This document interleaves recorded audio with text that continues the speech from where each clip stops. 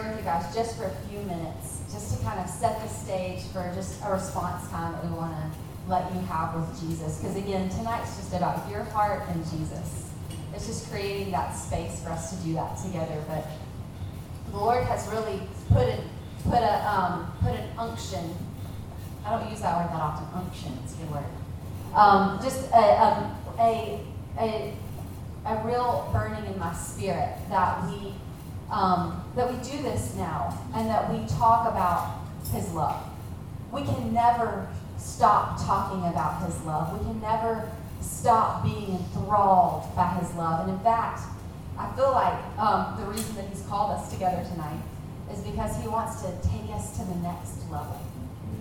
Wherever we are, we're all in different places with Jesus. And if you're in an introductory place with Jesus and you just want to know more about Him right now, you are in a good spot. You are welcome here. He wants you here. It's okay if you feel like you've never heard Jesus. That's what this place is created for. We're all in different places, and sometimes the most exciting place is at the beginning of a relationship. You know, I'll never forget the first time my husband and I touched fingers. I can't remember who grabbed whose first. I'm pretty sure I did, though. I'm pretty sure I made the first move. But that was like such an exhilarating moment, you know, when fingers touch for the first time. And I just know without a doubt that He's wanting to touch us.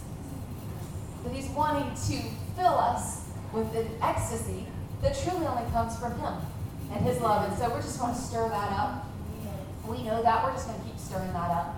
I feel like prophetically the one thing I'm supposed to say is to declare over all of us a first love season. That we are in a first love season. You know, we know about first love. We know how it feels. Most of us have been in first love before where it's so exhilarating and so exciting. And as love matures, it looks different. But Jesus in Scripture calls us back to first love. And He does it at a very interesting time in Scripture. He does it at the end.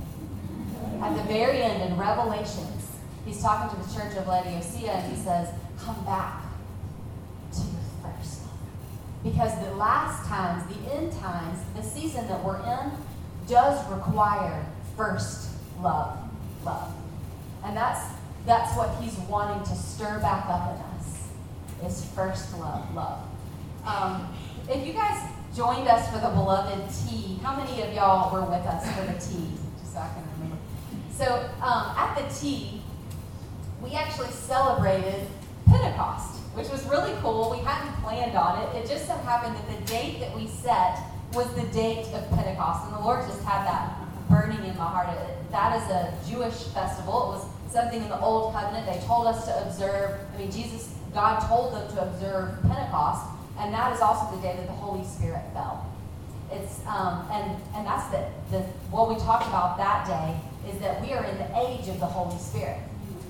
Why do I say that? I say that because that was the last feast that God fulfilled. Jesus said, I have come not to do away with the law, but to fulfill it. So He has fulfilled the feast in order. And we talked about that in the tea. We talked about how He fulfilled Passover. And I'll never get over it. I keep going back to Passover. And that He's the Lamb that took away the sins of the world. He fulfilled Passover with His own body.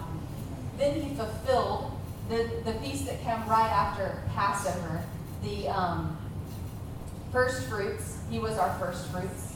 And the feast of unleavened bread? I got it here. Unleavened bread. Yes, unleavened bread. All like communion pictures, right? Passover, the broken lamb, the unleavened bread, all communion pictures. And I say that because the Lord's teaching me so much about communion. I wish we could just do this again tomorrow and I'll tell you all about communion, but that's coming. But what I want to remind us about is that we're in the Holy Spirit age. The last feast that God fulfilled was Pentecost, which means the Holy Spirit fell that day. That was our last dispensation. It was the last feast fulfilled, but we talked about that there's another feast coming. And anybody remember what that feast is? It's the next feast. It's actually in the Old Covenant. They were to do these feasts in order. It was to declare the season. To declare the season that they were in. If they were in an agricultural harvest, then they were observing the first fruits. So every year they would observe the same feast to declare the season. And so what I feel like the Lord wants to tell us, what I think He wants us to know tonight is to know our season. We need to know our season. Because there's a lot of things that are good, but there are certain things appropriate for certain seasons. In other words, my 4-year-old, his season is totally different than mine. His job is obedience and play. Like, if only that was still my job. Like, but my job, I'm in a totally different season. We're in the same family. We're in the same house. We have the same last name, but our season is different. So our habits have to be different. Our expectations should be different. So it's really important that we know our season, and I think that's what Jesus is really wanting us to grab hold of, is that we know our season. And the season that we're in, as I mentioned before, we're in the Pentecost. That's the last feast of Bill. We have one coming, and it is the Feast of Trumpets. The Feast of Trumpets. And we know prophetically that the Feast of Trumpets actually refers to the second coming, Jesus coming. And so that's the one that is to come. It hasn't been fulfilled yet. It could come by the time we leave here, and that's exciting. It's good to remember. He could come at any time, but that's the one that hasn't yet been fulfilled. He will fulfill it when He comes in the clouds. So that's the season that we're in. And I say all that to say because I really feel led by the Spirit. What He really wants us to know is to be ready. To be ready.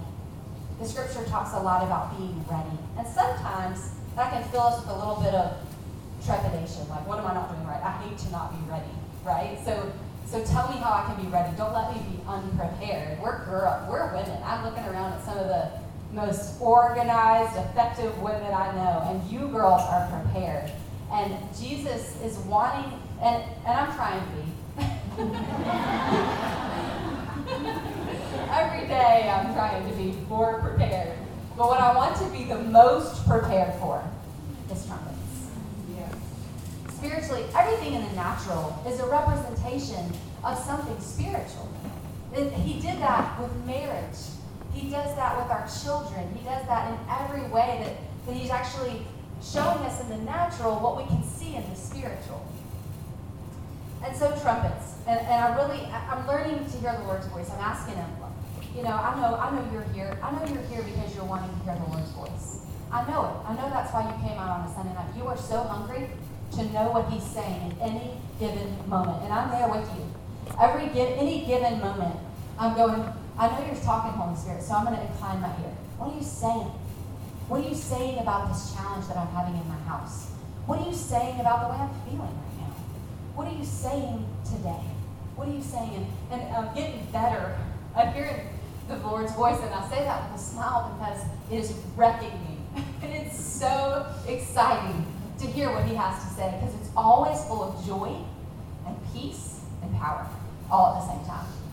But anyway, I'm learning to hear the whisper. I used to think I needed to read my Bible for 4 hours and fast in between. And then if I was positioned correctly, facing a certain direction, I might see a manifestation or hear something. And maturity has taught me that He's always talking. Am I the one listening? Am I the one tuned in to what He's saying? And so He's teaching me how to get tuned in. And usually for me, we all hear God in different ways. There's some beautiful people in this room who have amazing prophetic dreams. There's amazing prophetic people in this room. We all hear God differently. He actually gives us different gifts at different times, so there's no shame in that. The way I'm hearing God is whispering. He'll whisper. And the other day I was in my office and preparing for this. I knew He wanted us to do it. I'm asking, Lord, don't let me say a word that you're not saying. Don't let me make this about anything but what you're saying. And I just felt like He said, okay, I'm going to tell you something. Probably not like that. I'm going to tell you something. And on that moment in my office became holy because I could respond to what the Spirit was saying. Because when the Spirit is talking and we're responding, we're in obedience. So I had a moment to be obedient to the voice of the Spirit. So I just stopped, closed my door, just stopped, and I heard 2 words. Get ready. And it really brought chills in me because again, I want to be ready, but am I ready? And what does ready look like? And so I was like, okay, Jesus, that's helpful, but not helpful. What would be helpful is the list of things that you would like me to be doing, and that I will do them. But when readiness comes to mind, we think about the state of our world, usually, right? And what is the state of our world? It's like there has been an absolute moral silent decay in my generation. Some of you guys are older than me, and you can speak to that even better than me. But my generation has brought absolute devastating silent moral decay. And it's scary. And it's sad. And it's like, okay, at the same time, what do I do with this? What do I do with where we are? And what do I do with you telling me to be ready? What are those? How do I respond to that, Lord? And both of those things have kind of led me to what I want to share tonight. That He wants us to be ready, but it's not for battle. He's not calling the trumpets for battle. The Feast of Trumpets is a feast. It's not a fast. It's a feast. They blow trumpets and they eat apples and honey, from what I understand. That's what they do at the feast, the Rosh Hashanah, which happens to be the next time we're meeting. I'm just telling you, I got chills looking at that. So if you show up at the next one accord, you will be in the middle of a Rosh Hashanah feast, because we're going to observe it. We're going to figure out a way to observe it. We got some girls that can help us with that. Next, September, whatever that is, the last Sunday in September is Rosh Hashanah. It's the Feast of Trumpets. And they eat apples and they dip them in honey to represent the sweetness of the Word of God. And they blow shofars. That's what I'm understanding that Rosh Hashanah is. I've never observed the Rosh Hashanah. But that is the feast we're talking about, the Feast of Trumpets. And they do that to bring in a new year, a new season. It's a new season for them. It's a Jewish New Year. It's Rosh Hashanah. And I bring that up because sometimes I feel like I need to be ready for battle, but I believe that the season that we're in is to be ready, not for battle, but for a wedding.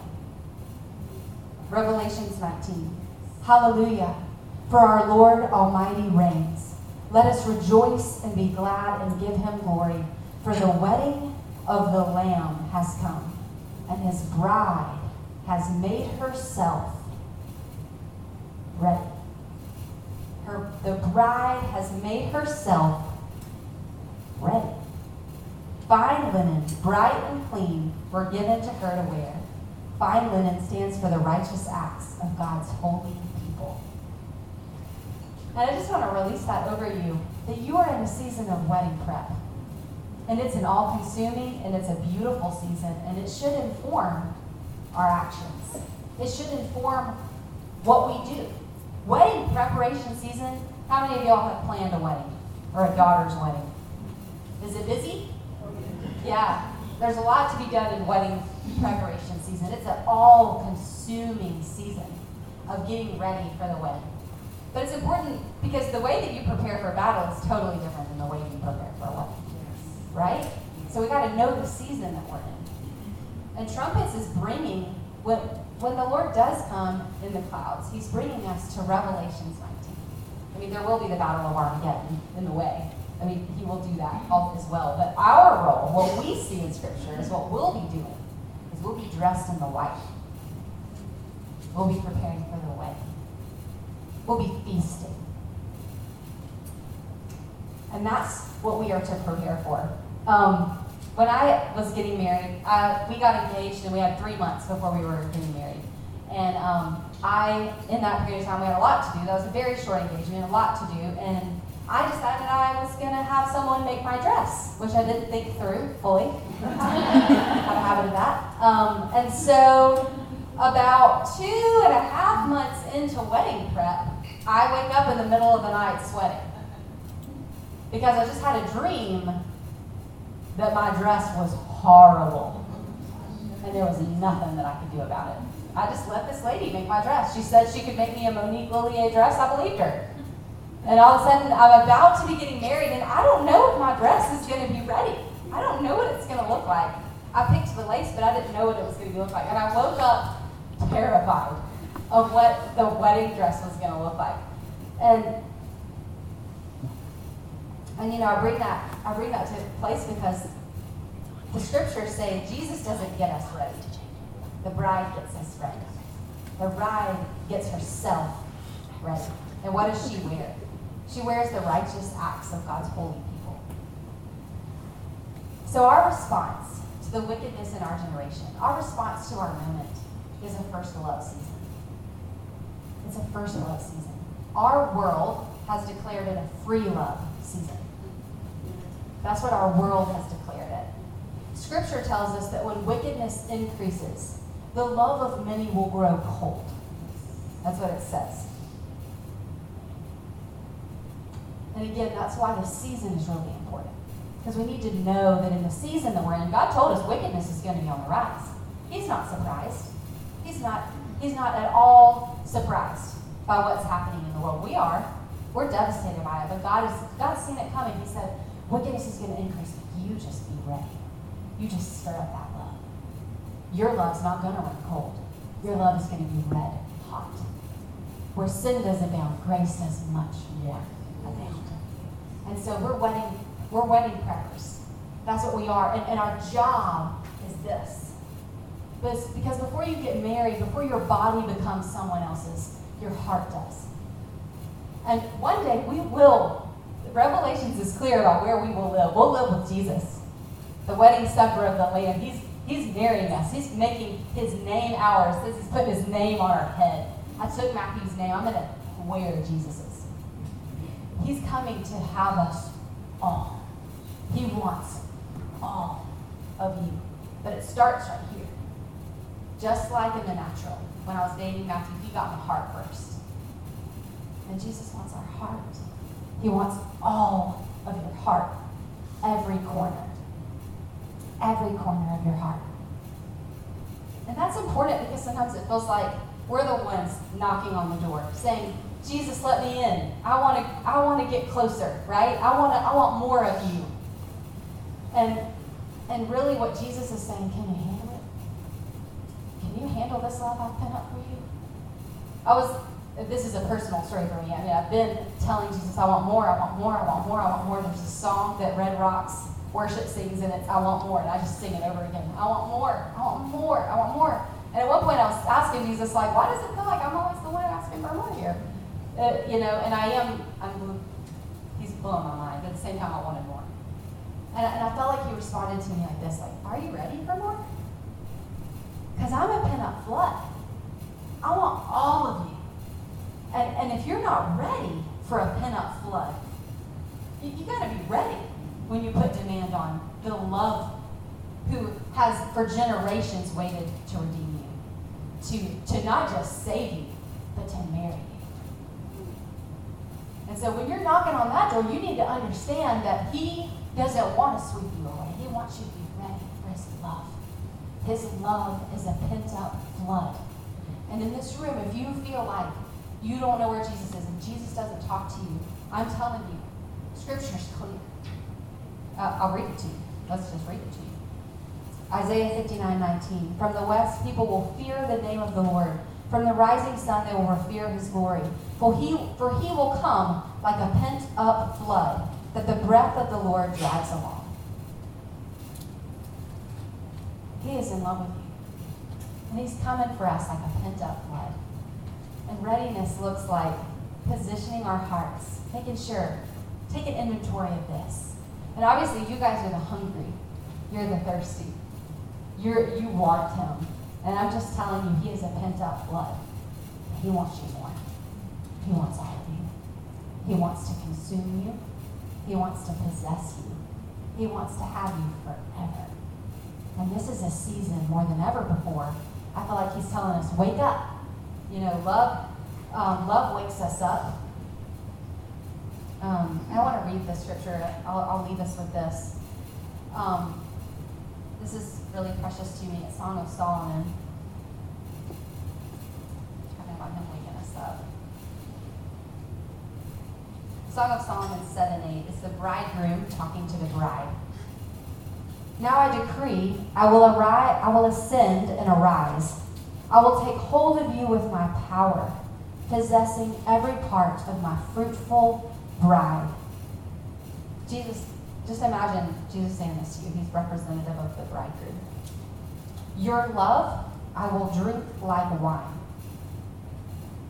You know, I think about drinking his love like wine. I've been taking communion with new eyes lately, and I drink his love like wine. But it blesses me to see that he's drinking mine like wine. That's what he's saying here. I will take every part of my fruitful bride, and your love I will drink as wine. And then he says this, and your words will be mine. That's the season we're in. Everything we do in love to him, he's drinking like wine. And in the same, that's the one way we commune with him. We receive his love, he receives ours. It's back and forth. It's I love you more, I love you more, I love you more. And then he puts his words in us. Your words will be your words will be mine. In other words, the words we're speaking out of our mouth will be Jesus. Your words will be mine. And that's the season we're in. Just like Jesus only said what he heard the Father say. And that's the bride. The bride only says what Jesus says. Because he's drank our words like wine. And our words are his. Our words are his now. That's what's coming out of our mouth. That's what love does. Love puts his words on our tongue. I want his words coming out of my mouth, right? Amen. And then the bride responds to the bridegroom like this. Your kisses of love are more exhilarating than any delight I've ever known. Your kisses awake even the lips of the sleeping ones. And I think that's also the season we're in. We want more, but there's also a sense of apathy in our world. Because when wickedness increases, love grows cold. And that's not to put shame on any of us, it's to know the season we're in, to be strategic. That apathy has to go, because apathy will make things grow cold. And now, in this first love season, he's waking us up. And I'm not talking to you, really, because you're awoken. You're here. But I'm saying that our first love season will wake up the sleeping ones. He'll give a strategy for that. I've watched him teach me how to pray for people and watch them respond in ways I could not have ever comprehended, because he gave me some strategy to wake up the sleeping ones. Because he's going to wake up the sleeping ones. And that's also for us. I sense in myself, in this busy world, in this being a mom, I feel like it's exhausting, like it's survival mode. Anybody ever feel like it's survival mode season? You're in the survival mode season? Well, that's why I'm declaring over you a different season.